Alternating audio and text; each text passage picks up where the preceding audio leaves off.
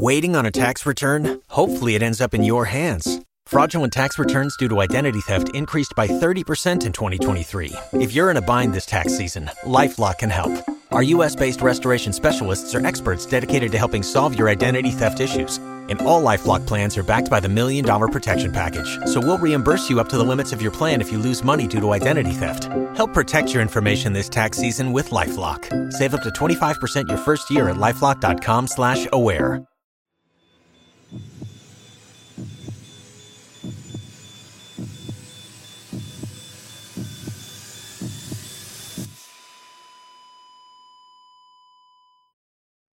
Our episodes deal with serious and often distressing incidents.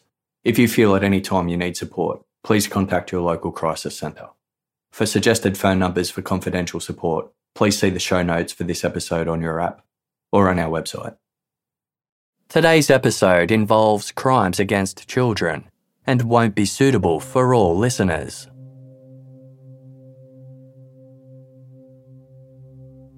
Friday, April 13, 1973 was an exhausting day for the Kennedy family.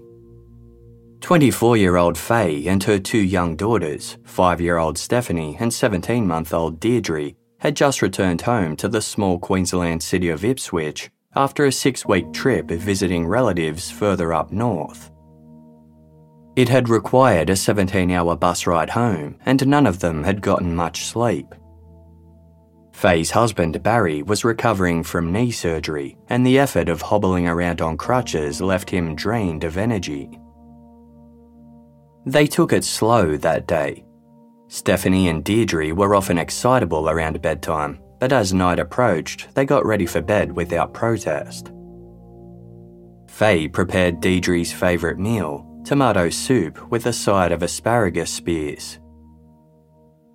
After giving the girls a bath, Faye put Deidre into a fresh nappy with a waterproof cover on top known as a pilcher. She then dressed her in a singlet and a new pair of pink pyjamas adorned with bunny motifs. Deidre was excited about her new pyjamas and showed them off proudly to her father. The Kennedys lived in a 2-bedroom single-storey unit. Stephanie and Deidre shared a small bedroom at the end of the hallway adjacent to their parents. The two girls were incredibly close. Stephanie doted on her baby sister, whom she affectionately called Dee Dee. At 7:30 p.m, Faye placed a sleepy Deidre in her cot near the bedroom door. An hour later, she tucked Stephanie into her bed below the open window. Faye and Barry spent some time together before retiring to bed at around 10 o'clock. Faye checked in on her daughters one last time. Both girls were sleeping soundly. Faye pulled the aluminium sliding window and curtain shut before tenderly tucking the girls in and leaving the room. She fell asleep easily, worn out from the long day. The following morning, Faye was awoken suddenly by Stephanie shaking her shoulder. The 5-year-old looked concerned. "Wake up," she said. "Dee Dee's not in her bed."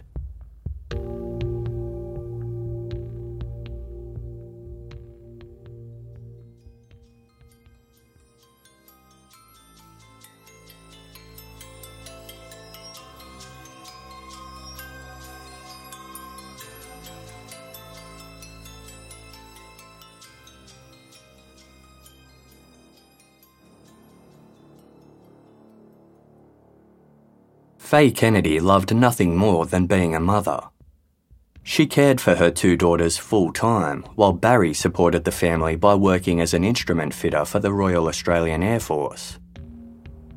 It was this role that had recently landed the Kennedys in Ipswich, located 40 kilometres west of Brisbane. Barry was transferred there in late 1972, and the family settled into the 2-bedroom unit on Short Street. Theirs was one of 4 units in a small cream brick block owned by the Air Force. The move was just temporary while they awaited assignment of a bigger house. But the unit's location on the edge of town, just 350 metres from Limestone Park, and a 15-minute drive from the Air Force Base in the nearby suburb of Amberley suited them fine for now. The slow pace of Ipswich matched the Kennedys' small-town mentality.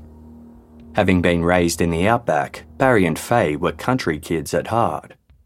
Quiet and trusting, they had lived relatively sheltered lives and believed in the best of people.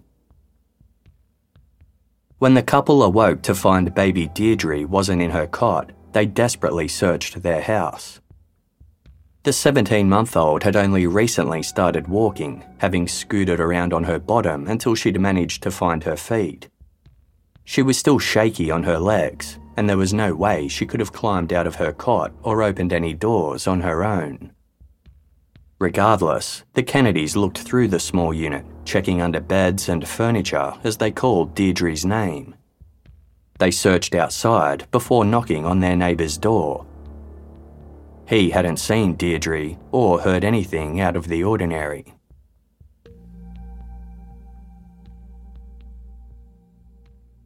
The green open spaces offered by Limestone Park made it a popular recreation spot for residents of Ipswich.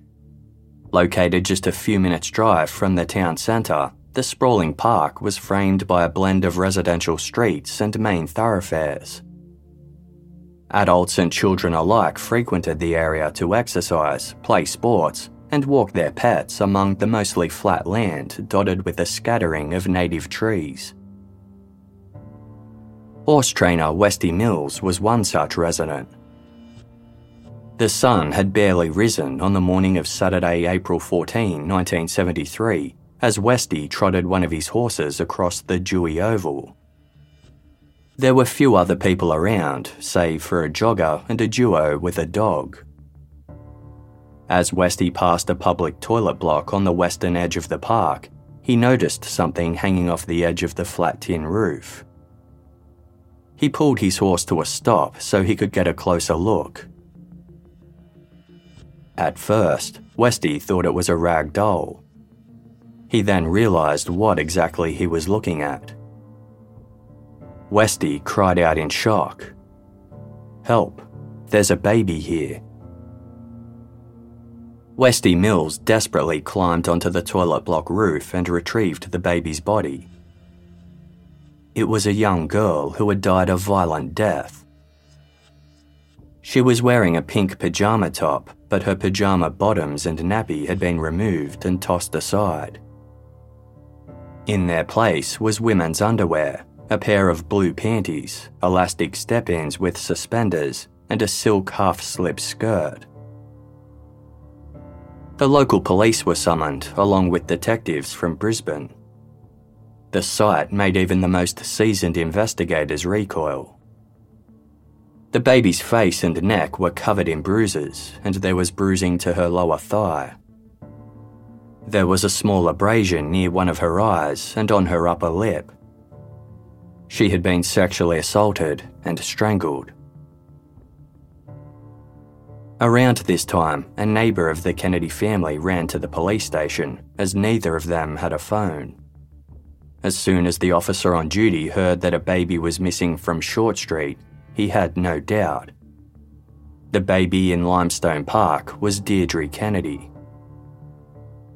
Ipswich's Chief of Police remarked, "This, by its circumstances, is the most brutal murder I have ever seen." Barry Kennedy was summoned to identify his daughter. He couldn't bring himself to tell Faye exactly what had happened, just that Deidre had been killed. The devoted parents were beside themselves. They tried to hold it together for Stephanie's sake, but they were consumed by guilt as they blamed themselves for what had happened. Although Faye had checked the unit and closed the girl's window before she went to bed the night before, she hadn't locked the door. This wasn't unusual.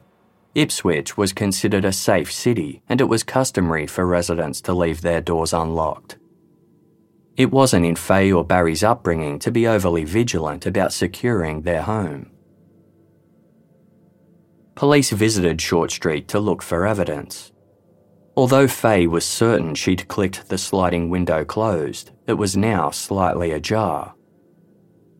Police dusted the property for unknown fingerprints. They'd already uncovered some on the door of the toilet block at Limestone Park. No foreign prints were detected on the Kennedys' window, but there was one on the front door. It couldn't be determined whether the killer had accessed the house via the door or the window. If they'd used the door, they would have had to skulk quietly down the short hallway at the risk of waking the parents. Had they used the window, they would have had to climb over Stephanie's bed. But the 5-year-old hadn't stirred at any point, nor did she recall hearing or seeing anyone enter the room. Deidre was painfully shy, and her parents had no doubt that she would have cried if woken by a stranger. But no one in the Kennedy household had heard Deidre crying. Although they couldn't rule out the possibility entirely, investigators didn't think that Deidre had been strangled at the same time she was abducted. Either the killer had managed to scoop Deidre up without waking her, or the rest of the family had been so exhausted from their long day that they'd slept through her tears.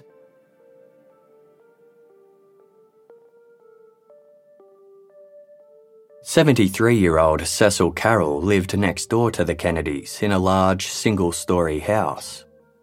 The two properties were separated only by some overgrown shrubs. Cecil boarded there with the 8-member Borchert family and mostly kept to himself in his bedroom at the end of the house. On the night of Friday, April 13, Cecil hadn't been feeling well and was resting in bed. As he lit up a cigarette at around 10 p.m, he noticed something moving outside of his bedroom window. The window opened out to the home's wraparound veranda, which housed a makeshift washing line. At first, Cecil thought it was one of the Borchert kids. But as he watched on, he realised it was a male who looked to be aged between 18 and 20 years old. He was about 172 centimetres tall, with a slender build of around 63 kilograms. His hair was collar length and light brown to blonde in colour. After watching for a few minutes, Cecil realised the prowler was taking items from the washing line. He got out of bed and alerted the patriarch of the household, Arthur Borchert. Arthur went outside and checked the veranda. There was no one there. He told Cecil to go back to bed. Shortly after, Arthur looked out the window and noticed a male figure walking towards the Air Force units next door. It was difficult to see anything through the darkness, but the figure appeared to be in his late teens and around 170 centimetres tall. It was only upon closer inspection the following day that the Borcherts realised several items were missing from their washing line. A pair of blue panties, elastic step-ins, and a silk half-slip skirt. The undergarments that Deidre Kennedy had been dressed in. Police showed Cecil Carroll a photographic lineup of potential suspects, but he ruled each of them out as the prowler. Another resident of the household, 12-year-old Paul Borchert, had been at a barbecue with friends earlier that evening. He told police that when he returned home, he saw a young man walking in the direction of Limestone Park. He was carrying something white over his shoulder. Police ultimately ruled Paul's sighting out, but they had no doubt that the man Cecil spied outside his window was the same person who killed Deidre. News of Deidre's death rattled the community. People not only felt deeply for the Kennedy family, but also feared for the safety of their own children. It was in everyone's best interest that the case be solved fast, and the public came forward with any details they thought could help. Investigators considered whether the killer could have assaulted Deidre at another location or inside a vehicle before dumping her body in Limestone Park. Witnesses reported seeing 4 different vehicles in the area on the night in question, but nothing pointed towards a clear suspect. Police urged the public to report anyone who was acting out of character in the days following the crime. They considered the possibility that more than one person could have been involved, but deemed it much more likely that the perpetrator had acted alone. Extensive door knocks were carried out in a bid to determine whether any young males were absent from their homes on the night of Friday, April 13. Over 3,500 local males voluntarily provided their fingerprints to eliminate themselves from the investigation. Known sex offenders and psychiatric patients were checked and ruled out. Several leads emerged, but none that led to any breakthroughs.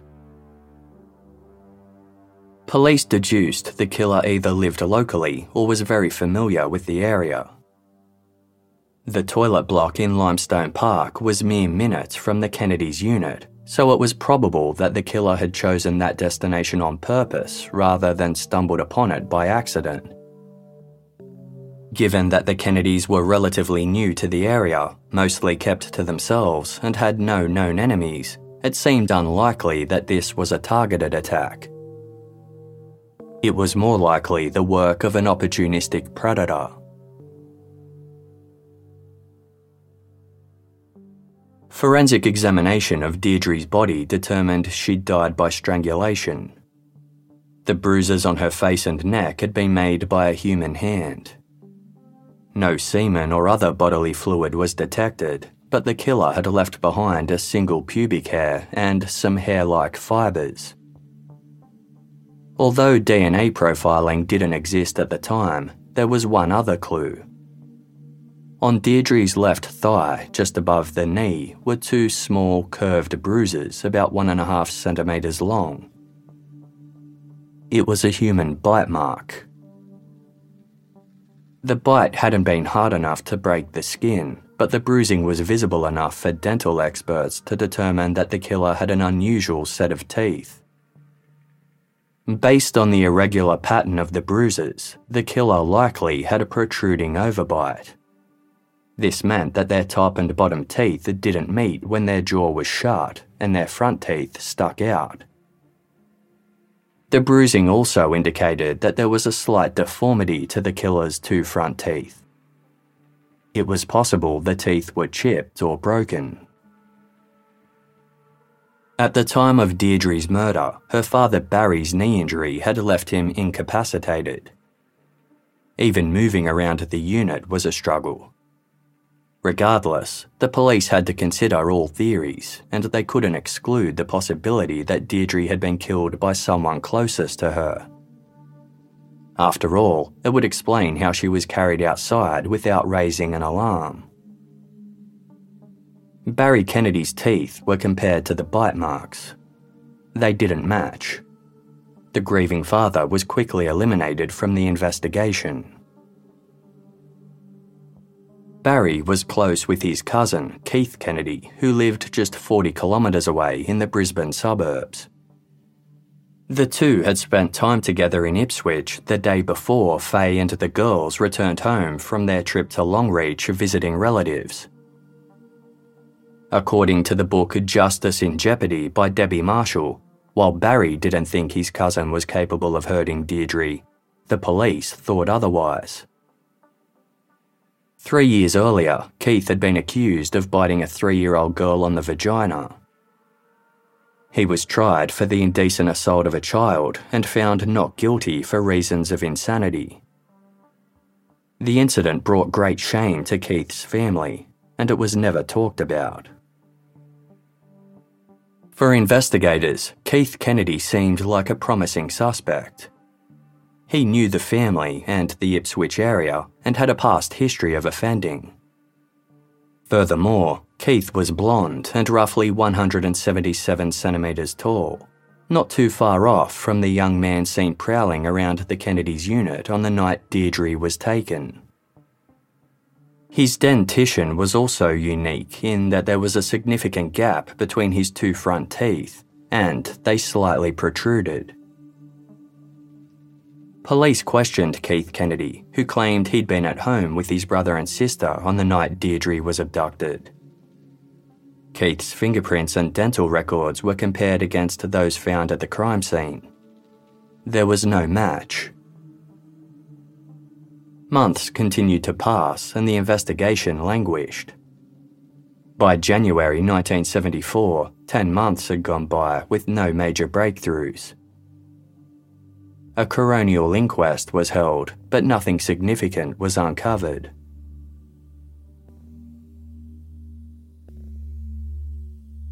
The largest base of the Royal Australian Air Force is located in Amberley, a suburb 13 kilometres west of Ipswich. Over 5,000 people are employed there, many of whom live on site. In the early 1980s, female members were housed separately in a double-storey cream brick unit block. On the morning of February 4, 1982, they awoke to a crude surprise. Overnight, someone had scaled up the drain pipe on the side of the building and broken in via an open window, leaving men's boot prints on the wall in the process. They then entered one of the women's dorm rooms. One of the sleeping women had photographs of herself sitting at her bedhead. In them, she was wearing revealing clothing. The prowler quietly gathered the photos, careful not to make a sound. He skulked around in the dark, collecting several pairs of women's underwear and Air Force uniforms. The communal laundry room was located on the ground floor. There, the prowler took his loot and laid it out on an ironing board. He slashed the crotches of the underwear and cut holes from the nipple section of the bras. He did the same thing to the uniforms before debasing the stolen photographs and fleeing into the night. When residents of the unit block discovered the scene the next morning, they were horrified by the violation. Military police were notified immediately. 2 officers had been patrolling the airbase in the early hours of the morning and had noticed that a car had been parked near the boundary fence surrounding the women's quarters. Noting it as out of place, they'd written down the registration number. It now seemed very possible that whoever owned this vehicle was responsible for the perverted break and enter. Officers checked the Air Force records and quickly identified its owner.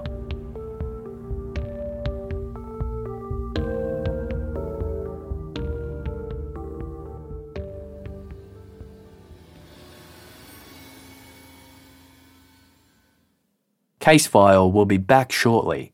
Thank you for supporting us by listening to this episode's sponsors. Thank you for listening to this episode's ads. By supporting our sponsors, you support Case File to continue to deliver quality content.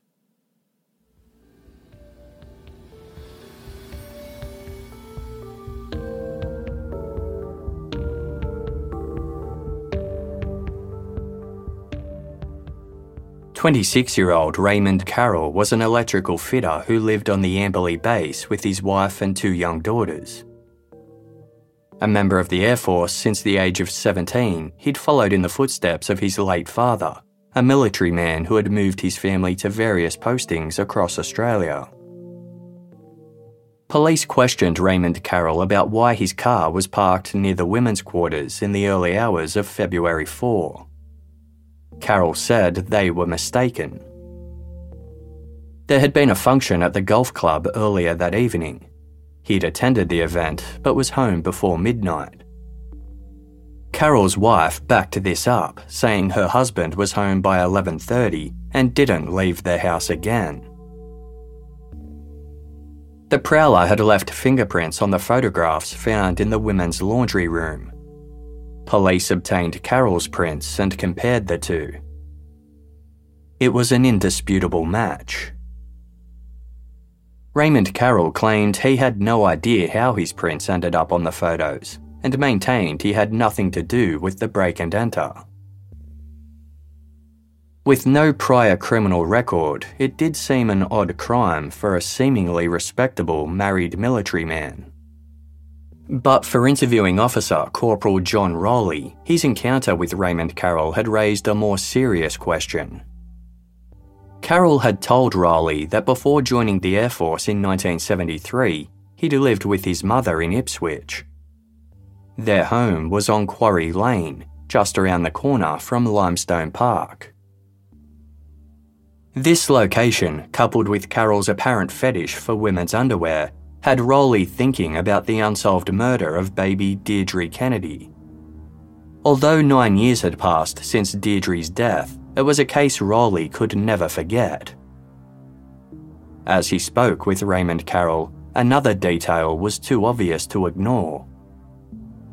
Carroll had a protruding overbite and distinctly crooked front teeth.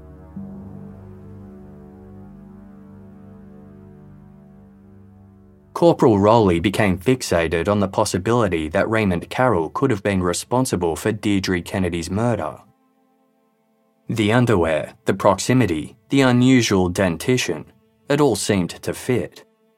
But as a defence officer, Rowley's resources were limited and he was soon reposted, making it difficult to access any further information. 6 months after interviewing Carroll about the break and enter at Amberley, Rowley was having lunch with an old colleague, Detective Sergeant John Reynolds. Reynolds had worked on the Deidre Kennedy investigation from the outset, and like many others who were involved, he continued to be haunted by the case. Rowley presented Reynolds with his theory that Raymond Carroll could be involved. Detective Reynolds' interest was immediately piqued. He was given permission to reopen the case as the lead investigator, but when he started looking into it, he discovered that valuable information had been lost. In the summer of 1974, the year after Deidre's murder, floods had ravaged Ipswich. Thousands of homes and businesses had been damaged, including the basement of the Ipswich police station, where evidence was stored. Missing from the Deidre Kennedy file were records of the extensive door knocks that were conducted around Ipswich straight after her murder. These contained information about every male who was at home on the night that the crime occurred. Although this was a major setback, one of the most crucial pieces of evidence remained: the photographs depicting the killer's bite mark. In 1973, Raymond Carroll had been 17 years old and was living with his mother and younger siblings on Quarry Lane. Their home was just 600 metres from the Kennedys' unit on Short Street and just 700 metres from the toilet block at Limestone Park. If Raymond Carroll was indeed responsible for taking and killing Deidre, it meant the entire crime could have occurred within a small triangular radius that could be walked on foot in under 10 minutes. In October 1983, investigators on the Kennedy case visited the Air Force Base in Amberley to approach Raymond Carroll for the first time.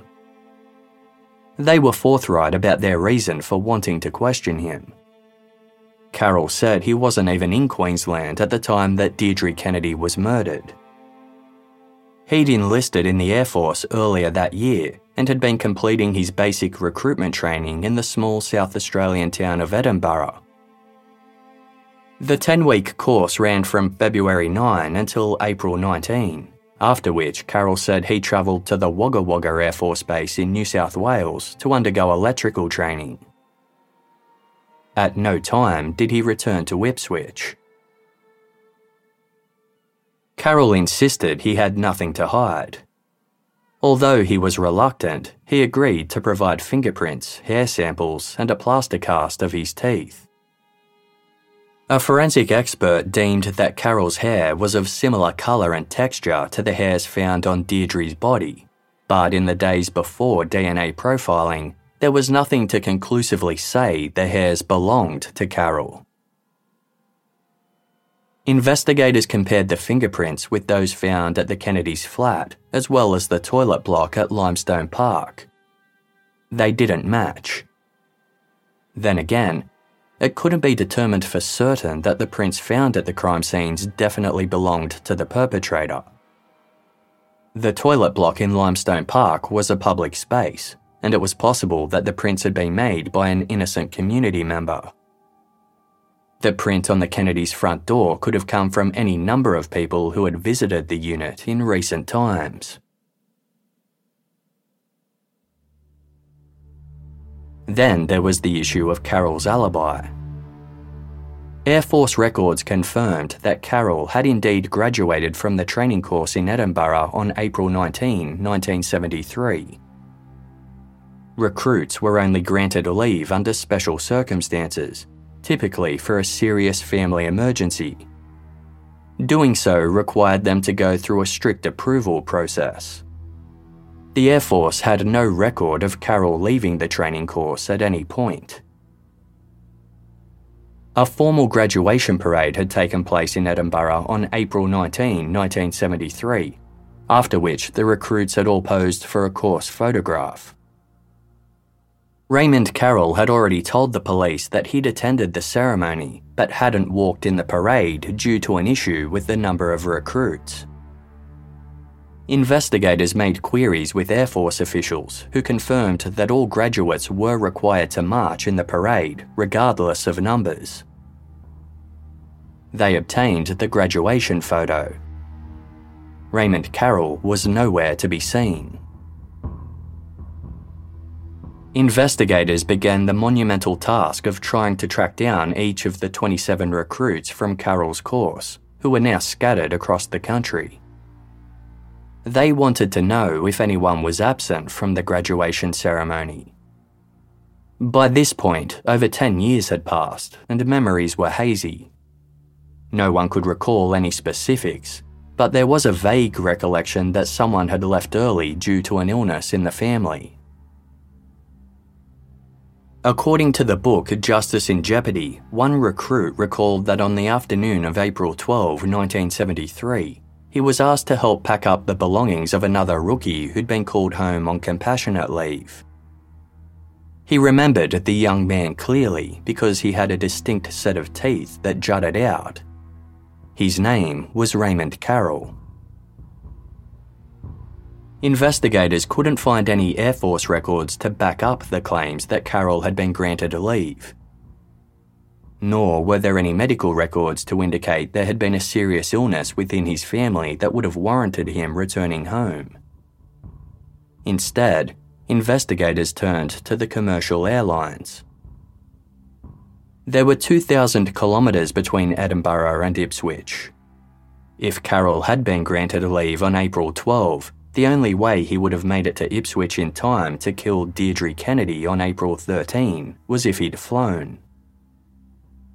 But the airlines were no use. Protocol dictated that domestic records be disposed of after 7 years. Disproving Raymond Carroll's alibi wasn't the only issue. The prowler who had been witnessed lurking around the Kennedys' unit on the night of Deidre's abduction was described as being around 172 centimetres tall with collar-length light brown to blonde hair. In April 1973, Raymond Carroll's hair was dark brown, and as per Air Force protocol, it was cropped short at the back and sides. He was much taller than the prowler, standing around 185 centimetres. Investigators believed they'd found Deidre's killer, but they'd need further evidence if a jury was ever going to find Carroll guilty. They had to dig deeper.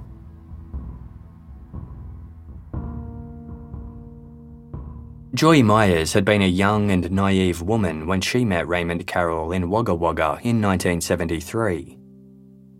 The two married and had their first child the following year, a daughter named Kylie, not her real name. Carroll was reposted to Darwin and the family of 3 relocated. But the marriage was rocky from the beginning, and it wasn't long before Joy suspected that Carroll was cheating on her. The couple divorced in November of 1975 and had little contact from there on, with Joy maintaining full custody of Kylie.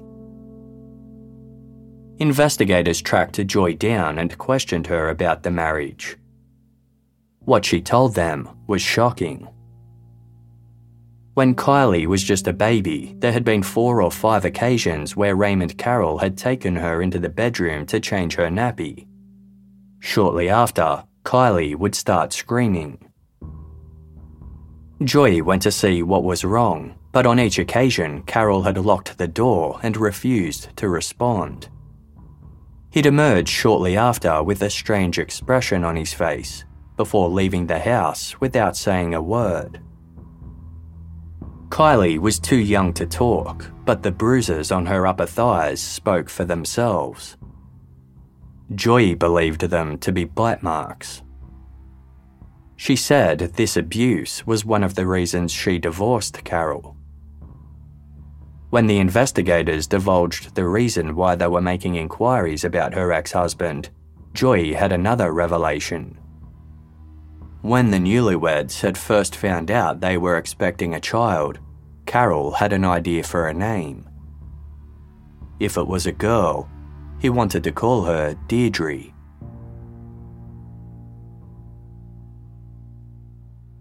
Raymond Carroll remarried in 1977, and he and his new wife went on to have twin daughters. By the time Carroll became the focus of the Deidre Kennedy murder investigation, he and his wife had also welcomed a baby boy. Police knew some of the evidence against Carroll was flimsy, but the plaster cast of Raymond Carroll's teeth was examined by a forensic dental expert. He compared the dental impressions with photos of the bruises on Deidre Kennedy's thigh. The positioning of the bruises lined up with Raymond Carroll's unique overbite and was a fitting size for a 17-year-old male. But the shape of the bruises indicated the killer's front 2 teeth were slightly deformed. The plaster cast of Carroll's teeth showed no such deformity. Investigators obtained a copy of Carroll's dental records from the Air Force, which were taken during his recruitment in early 1973. Comparing the records to the plaster cast, it appeared his upper teeth had since undergone some dental work. The 1973 records showed that at the time of Deidre Kennedy's murder, Raymond Carroll's front teeth were chipped and broken, deformities that matched the bruises on Deidre's body. For the dental expert, there was no question. The bite marks on the baby had been made by Raymond Carroll. But if Deidre Kennedy had been killed on April 13, at a time Carroll was supposed to be interstate, how did his teeth marks end up on her body? Was it possible that the Air Force records were wrong? On February 27, 1984, 2 years after the break-in at the Amberley Women's Quarters and almost 11 years after Deidre was killed, investigators decided it was time to make their move. They went to the Amberley base and placed Raymond Carroll under arrest for murdering the 17-month-old. Carroll continued to deny any involvement in the crime. He maintained he was in South Australia at the time and stuck by his story that he didn't participate in the graduation march but was present for the duration. When shown the graduation photo of his fellow recruits, Carroll first pointed to a young man who looked nothing like him and said it was possible that was him. He then conceded that he wasn't in the shot, but explained that he was standing to the side, just outside of the frame. He denied ever being granted special leave or having any reason to leave the training course early to return to Ipswich. He also denied his ex-wife's allegations that he'd abused their first daughter or that he had a proclivity for stealing women's underwear. The interrogation continued for several hours, but at no point did Raymond Carroll crack. Regardless, he was officially charged with the murder of Deidre Kennedy. He was taken to Brisbane's Boggo Road jail, but granted bail the following day. News of the arrest rattled Faye and Barry Kennedy. The grieving parents had done their best to move on. Faye had since given birth to a son named Derek, and the family had relocated to New South Wales. As Faye later told ABC's Australian Story, "Having another child never replaces what you lost, but it certainly brought joy to our lives." The family didn't speak about Deidre often.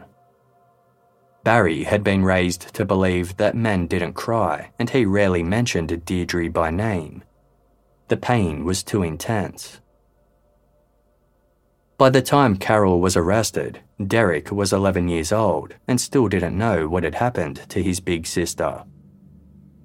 Having to explain why they'd be going to court, Barry finally sat down and told Derek the heartbreaking truth. Raymond Carroll's murder trial commenced in the Brisbane Supreme Court in February 1985. The prosecution hoped to use the Amberley break-in against him. For that offence, he'd been charged with 17 counts, including breaking and entering, stealing, and willful destruction of Air Force property. If the jury knew that Carroll had a history of sneaking into people's homes and stealing women's underwear, it would add further weight to their case against him. But in a pre-trial hearing, the defence successfully argued that Carroll's prior offence couldn't be presented. The jury would have to reach their verdict without being privileged to this information. The prosecution's case therefore relied on three major factors. 1. That Raymond Carroll had given a false alibi. 2. That he had a propensity for biting small children. And 3. That the bite marks on Deidre Kennedy's body were a match to Carroll's teeth.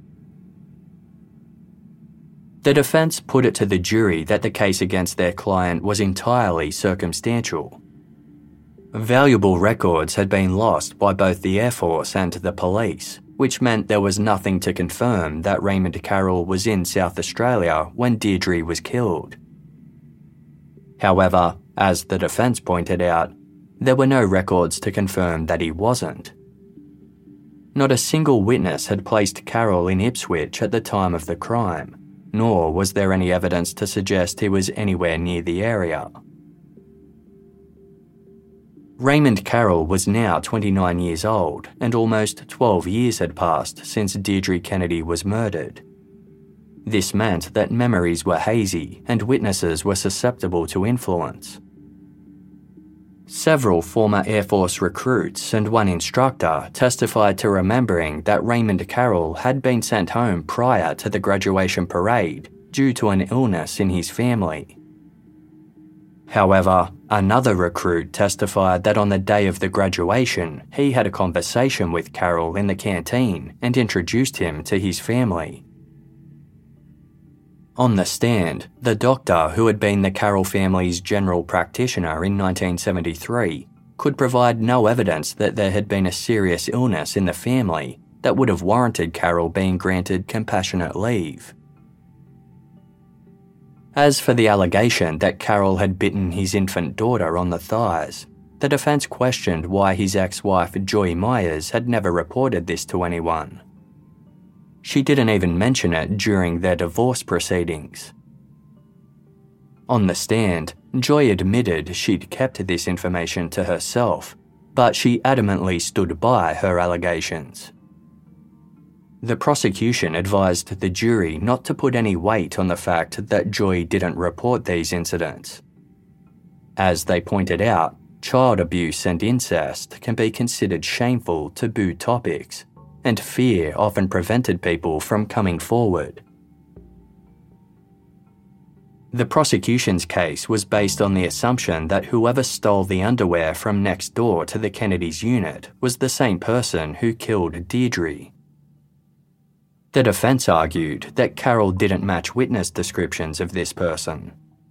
He was taller and with shorter, darker hair. The key witness, Cecil Carroll, who had seen the underwear thief, had since passed away.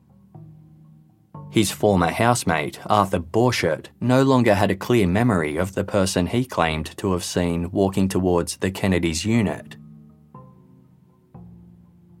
In terms of physical evidence, it all came down to the bite marks. 3 dental experts, known as forensic odontologists, had extensively compared the bruises on Deidre Kennedy's body with plaster casts of Raymond Carroll's unique teeth. It was a difficult task, given that the biter hadn't broken the skin or left any indentations.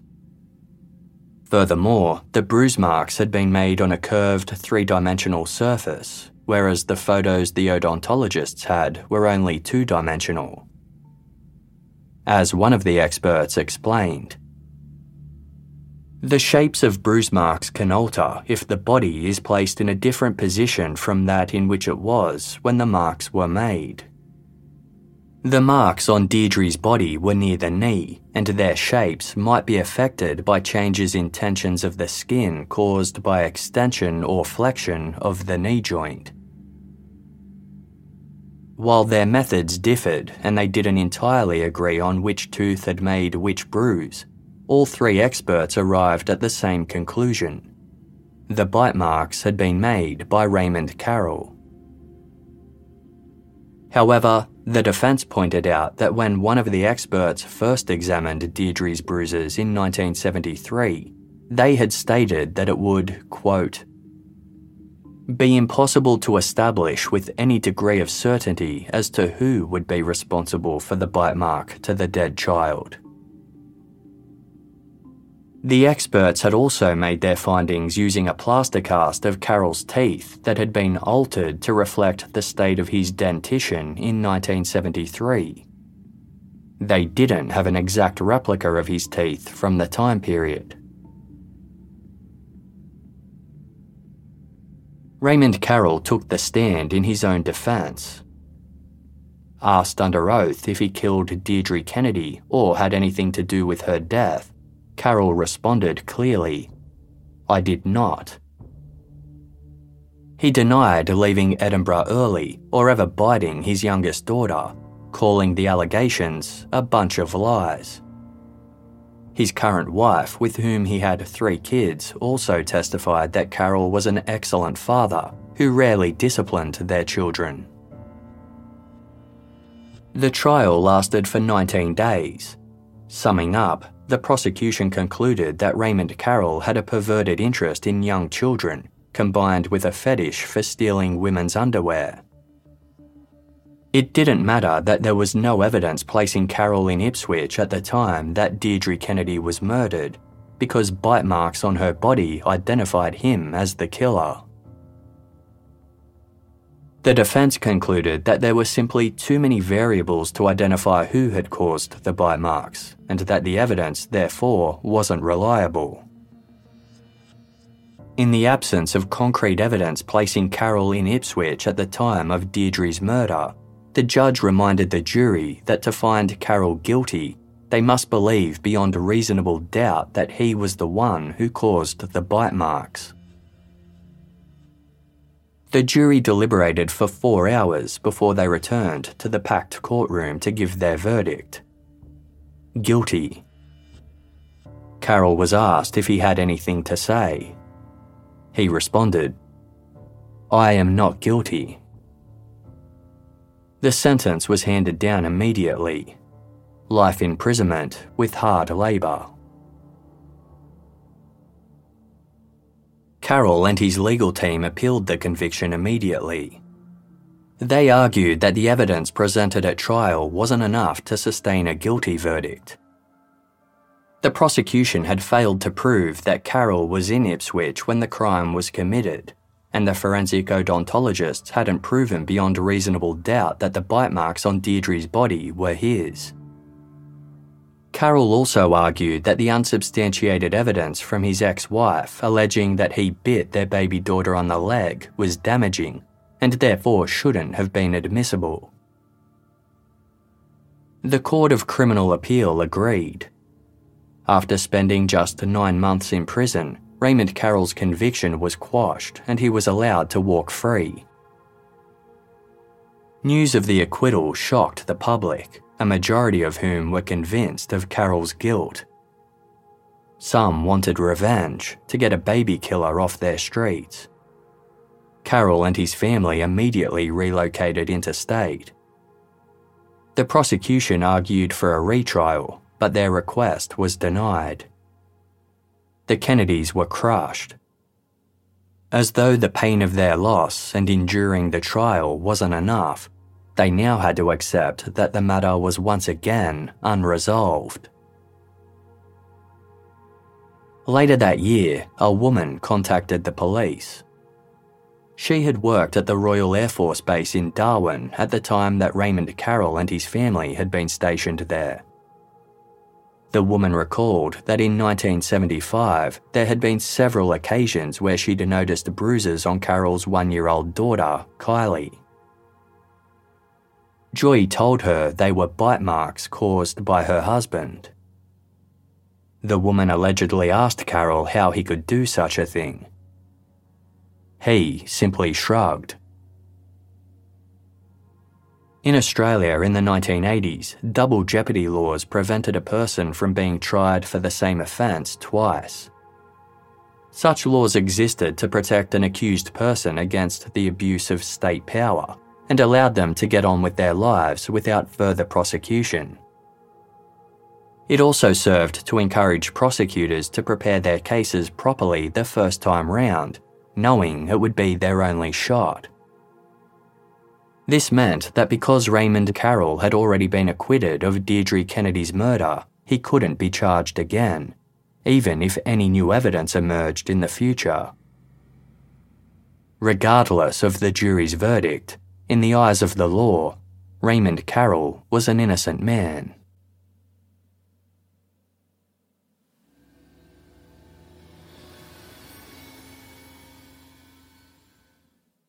Casefile will be back shortly. Thank you for supporting us by listening to this episode's sponsors. Thank you for listening to this episode's ads. By supporting our sponsors, you support Casefile to continue to deliver quality content.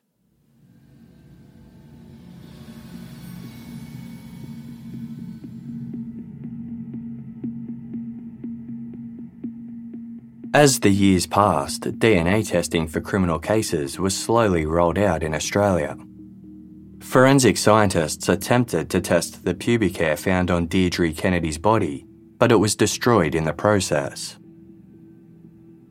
By 1997, the use of digital imaging techniques led to some groundbreaking developments in forensic dental technology. Using digital analysis, experts were able to examine scrape marks from an individual's teeth to create a unique barcode. New software had also been developed that allowed experts to transpose images of teeth onto images of bite marks. Photographs from old crime scenes could also be enhanced. Using this new technology, a team of forensic experts analysed the bruises on Deidre Kennedy's body. They discovered another set of much fainter bite marks on Deidre's body that had been missed during the original examination. The assumption had always been that Deidre was lying down when she was bitten and that the top bruise on her thigh had been caused by the biter's upper teeth. According to the book Justice in Jeopardy, the new evidence indicated this was wrong. Deidre had actually been held upside down when the biter struck. The original experts who had given evidence at Carroll's trial had been looking at the bite marks the wrong way around. While this was a major revelation, one piece of evidence remained undisputed. As forensic odontologist Dr. Alex Forrest later told Australian Story, "The bite marks that were inflicted on the baby's thigh, I have no doubt whatever that they were inflicted by Raymond John Carroll." An article spruiking the forensic advances led to renewed interest in the Deidre Kennedy case and prompted an influx of tip-offs, one of which came from an unexpected source.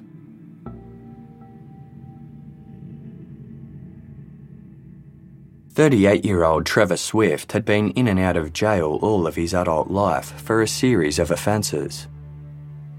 In February 1984, he was serving time in Brisbane's Boggo Road jail when he crossed paths with Raymond Carroll, who had just been arrested for Deidre Kennedy's murder. Both men were being held in protective custody.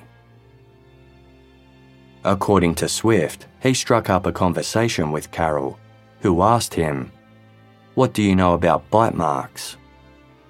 Swift responded, "Mate, as far as I know, they're as good as fingerprints. You're a shot duck."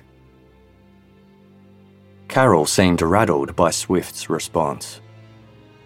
Sometime later, Swift asked Carroll what he'd been arrested for. Carroll allegedly responded, "The murder of that baby at Ipswich." A day or so later, Swift pressed Carroll to tell him more. Carroll allegedly said that he'd been out stealing women's underwear when he stumbled upon an open window. He looked in and saw there was a baby inside. Things got out of hand. He abducted the baby, abused her, and then strangled her with a pair of pantyhose before leaving her body on a toilet block. Swift was relocated to another sector of the prison shortly after this encounter, and then eventually transferred to another facility altogether. He told one prison guard about what Carroll had said, but never mentioned it to anyone else. He just assumed that Carroll had been convicted of the crime and never gave it much more thought. With the case now back in the news, Trevor Swift contacted police and provided an official statement about the alleged confession. There was just one problem.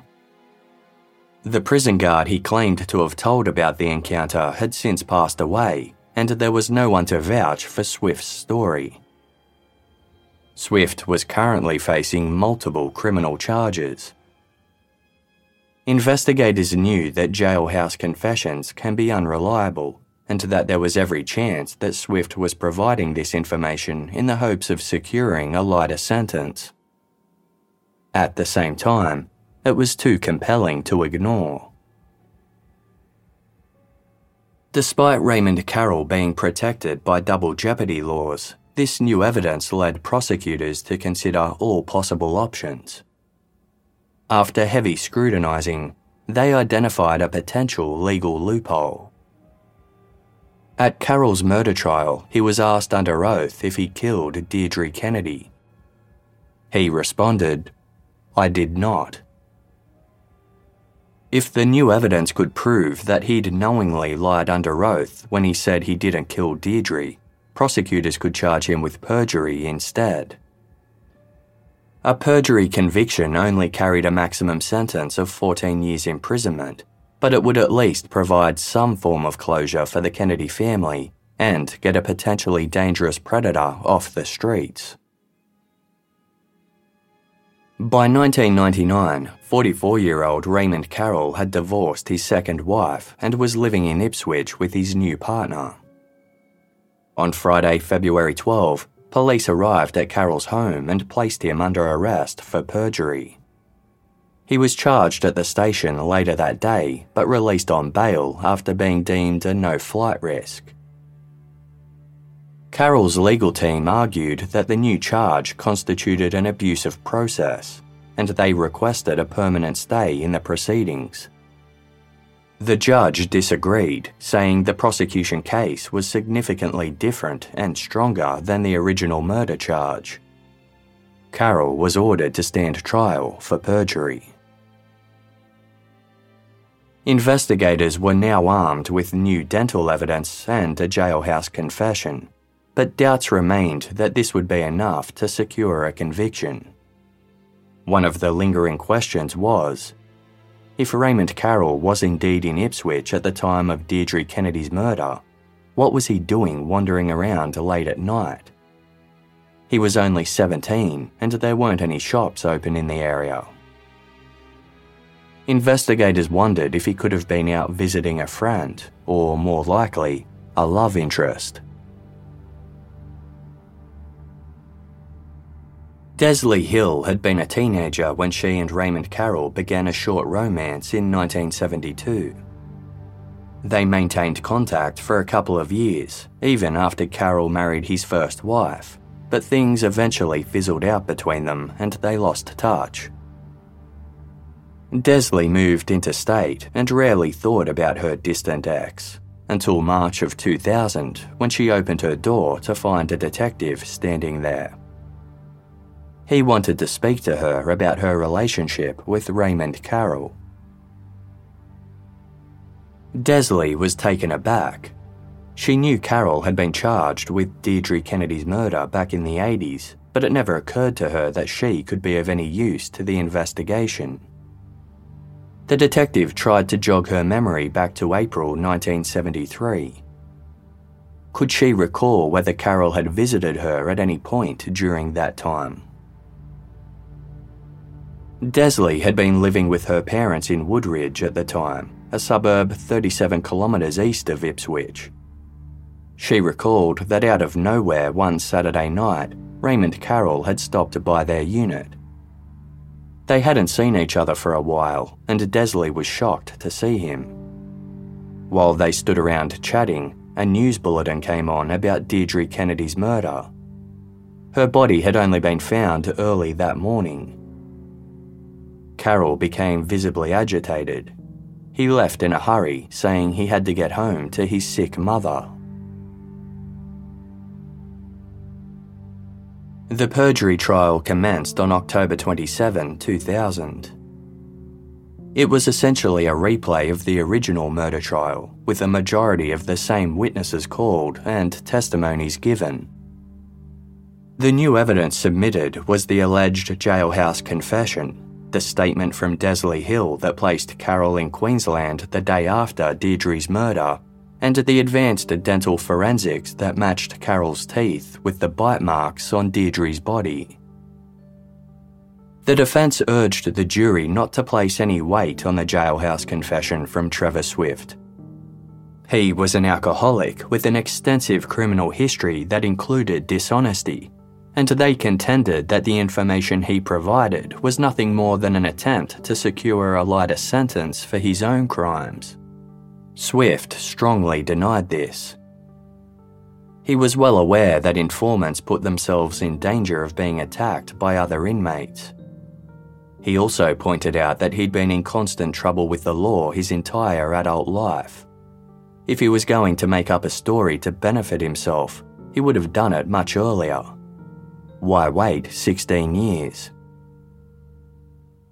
Carroll's ex-girlfriend Desley Hill took the stand to testify that Carroll had visited her parents' home the day after Deidre was killed. At the time, Desley had been pregnant to a man who ended the relationship once he found out she was expecting. A couple of months later, Desley started seeing Raymond Carroll again. Desley remembered the day that Carroll visited her parents' house because she'd been waiting for a cot to be delivered. Although she admitted she wasn't good with dates, she could place the visit to April 14, 1973, based on the news broadcast about Deidre Kennedy's murder. Desley's parents had been home at the time, but they couldn't back her story. Both had since passed away. The defence called Desley's story a complete fabrication. Desley couldn't remember the date that her daughter was conceived, but the child was born on July 25, 1973, and was 10 weeks premature. The defence pointed out that this meant Desley had gotten pregnant in early January of 1973 and wouldn't have found out until mid-February. By the time she claimed to have resumed her relationship with Raymond Carroll, he had already enrolled in the Air Force and been deployed interstate. Therefore, her memory of the timings was all wrong. The visit, they said, never happened.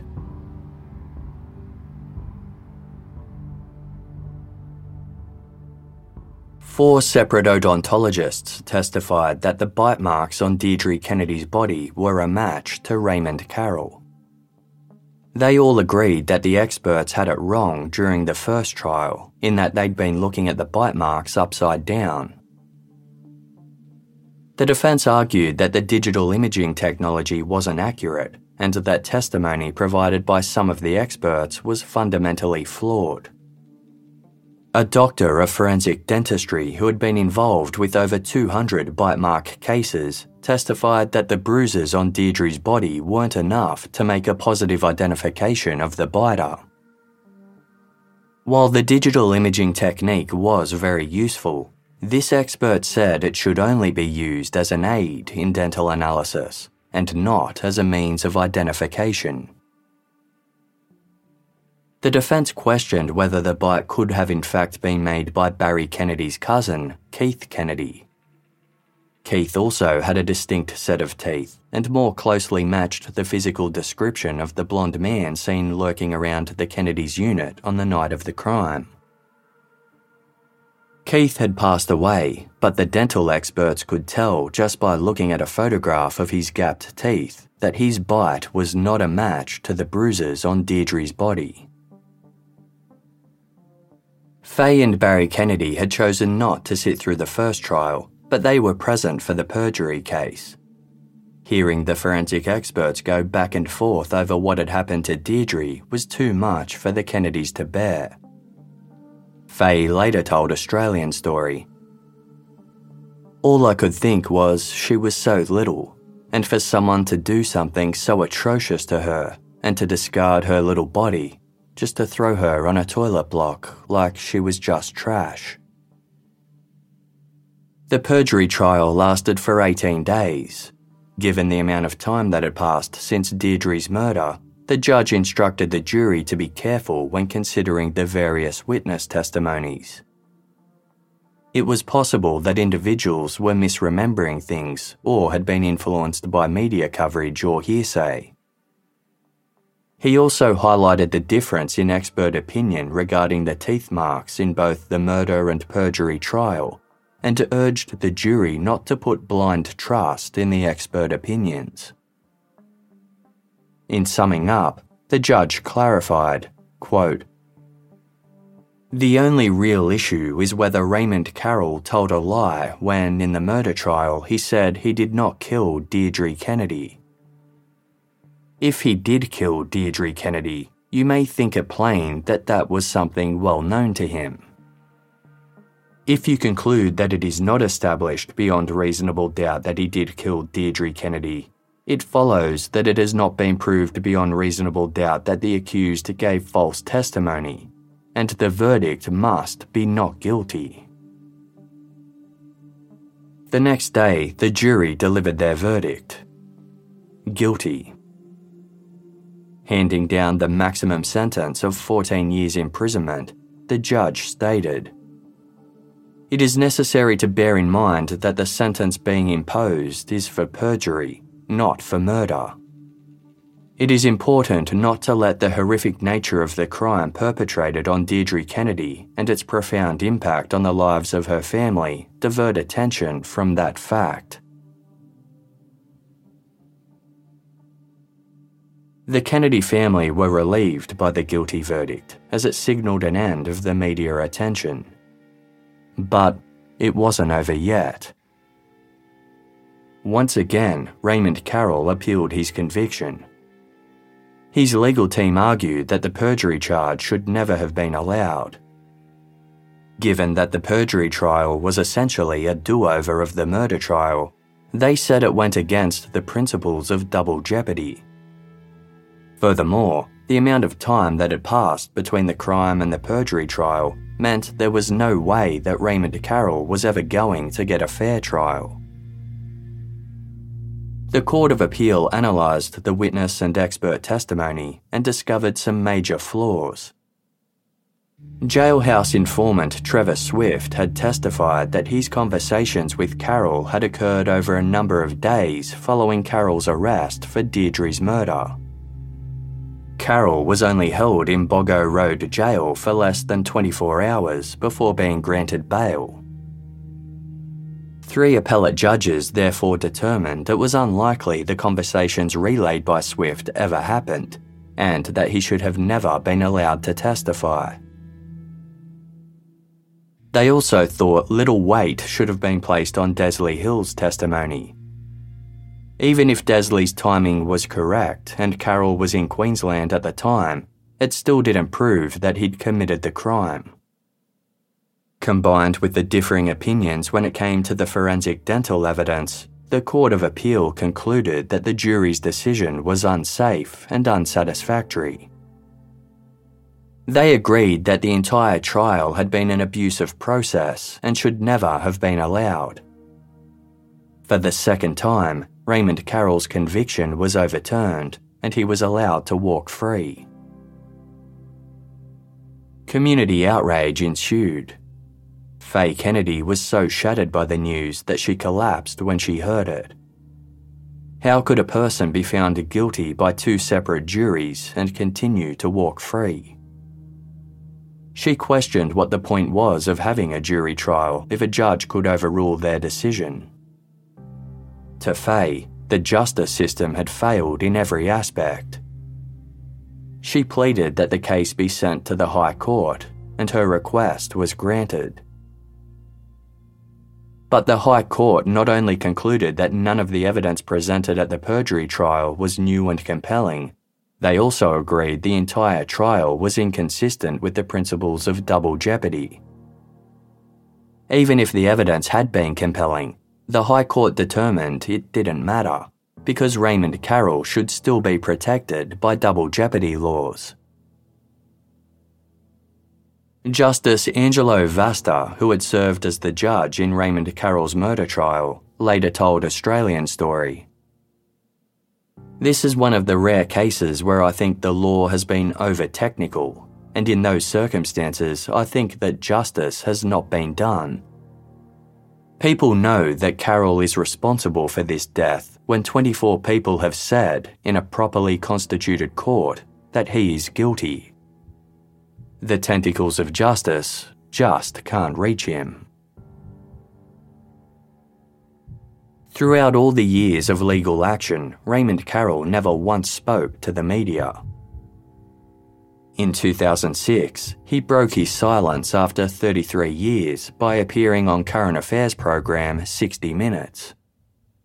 Carroll wasn't paid for the interview, but he agreed to go through with it on one condition: that the producers organised for him to undergo a lie detector test. The polygraph expert hooked Carroll up to the machine and asked him a series of questions. Among them was, "Did you kill Deidre Kennedy?" Carroll's response was firm: "No." According to the lie detector, he was telling the truth. The interviewing journalist, Richard Carlton, put it to Carroll that he was actually guilty of Deidre's murder, but had spent all these years successfully convincing himself of the opposite. Carroll bluntly denied this allegation. He stated, "I feel extremely sorry for Mrs. Kennedy, for her loss.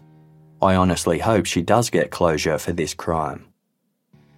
But I'm sorry, she is not going to get it at my expense, because I did not do it."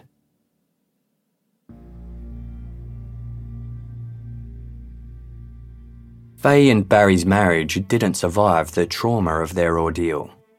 They divorced in the early 90s after 25 years of marriage. Speaking of Raymond Carroll, Faye told Australian Story, "I believe a good marriage was destroyed by this person."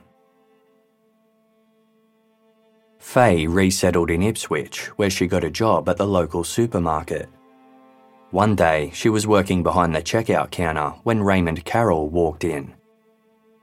He too had relocated to Ipswich, and the very sight of him gave Faye a terrible shock. She refused to serve him, and one of her co-workers had to step in. According to Faye, Carroll seemed unperturbed by the encounter. Faye Kennedy began working with politicians to petition for changes to be made to Queensland's double jeopardy laws, which they hoped to be dubbed Deidre's Law. They argued that the 800-year-old law was outdated and hadn't kept in line with technological advancements or investigative techniques. Unless the laws were updated, a suspect could walk free even if evidence had since become available that unequivocally proved their guilt. Faye hoped to have 10,000 people sign her petition. Within 12 weeks, she'd tripled that, with over 33,000 members of the community showing their support. Speaking in Parliament House, former police officer turned Member of Parliament Peter Dutton stated, "The heartbreak felt by Mrs. Kennedy and other brave members of the Kennedy family is absolutely unimaginable. I can tell you that there is no doubt in the mind of Mrs. Kennedy or anybody with knowledge of this case that the evidence proves the suspect's guilt. No doubt at all. Yet, 30 years after the crime, this killer is allowed to walk free and taunt Mrs. Kennedy by living in her local area and shopping at her workplace. In my view, it is a travesty that advances in forensic technology mean nothing in this case, because double jeopardy prevents a retrial to prove the suspect's guilt.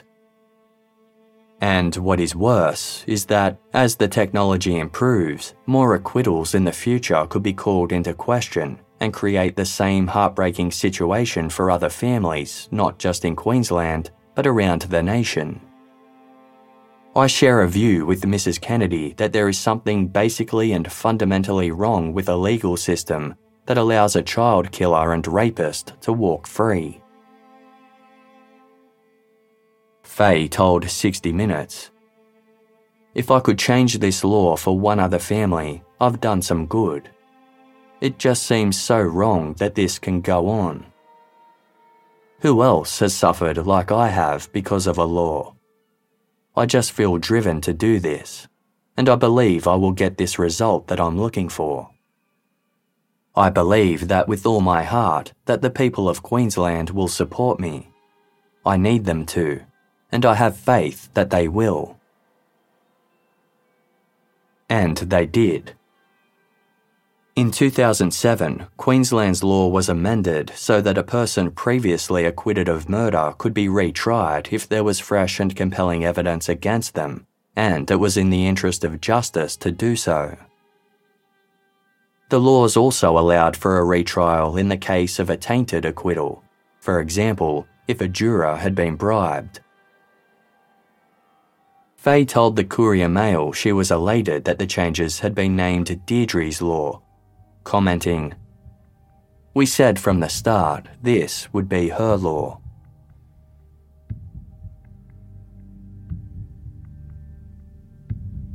Faye eventually moved to the rural town of Laidley, 46 kilometres west of Ipswich. In her bedroom, she safely stored items belonging to her beloved baby Deidre in a pink memory chest adorned with flowers. Inside was Deirdre's baby bracelet, a brooch, an Easter egg, a memorial plaque, and an urn containing Deirdre's ashes. Faye kept the chest locked at all times, protective of the only physical possessions that kept her connected to her daughter. On the afternoon of Sunday, October 3, 2010, the now 61-year-old Faye visited her son's home in a nearby town to watch the National Rugby League Grand Final. When she returned home that evening, she discovered that her house had been broken into. Thieves had gained access via a sliding door before stealing several items, including a laptop and DVDs. In Faye's bedroom, the thieves had broken the lock to Deirdre's memory chest and took the contents from within, including Deirdre's ashes. Faye was utterly heartbroken. Of all the untouched belongings in her home, she couldn't believe that the thieves had taken her most prized possessions. Though priceless to her, they held no monetary value to anyone else. Faye appeared on ABC News to make an emotional plea for the safe return of her daughter's ashes, saying through tears, "I feel like I've lost her twice, and I need to have her back. I just need her home." Police didn't believe it was a targeted attack and deemed it unlikely that the thieves understood the significance of what they'd taken. All too aware of the ongoing pain endured by the Kennedy family, police appealed for the thieves to return Deidre's belongings and wasted no time investigating the matter. They interviewed over 40 persons of interest and searched several homes, while members of the community rallied together to raise a $3,000 reward for anyone who had information about the crime. But 8 months later, the crime remained unsolved. Faye told the Courier Mail, "Some days I'm really low, and other days I think, I'm just not going to give up hope." On Saturday, April 13, 2013, relatives of the Kennedy family and members of the Ipswich community gathered in Limestone Park to mark the 40-year anniversary of Deidre's death. Despite the decades that had passed, the crime still served as a constant reminder that dangers lurked in the most unsuspecting of places. In a rotunda overlooking the Oval, a memorial plaque was unveiled in Deidre's honour. Faye Kennedy told the Courier Mail, "I hope it creates awareness and lets children know there are some nasties out there." The Mayor of Ipswich said the crime changed Ipswich forever, commenting, "As a city, we want Faye and her family to know we share her grief and pain. It's a strong reminder to look after our kids." The plaque reads, "Dedicated in loving memory of Deidre Marie Kennedy. We cannot stop the hands of time, nor live again the past, but we shall love and think of you as long as time shall last.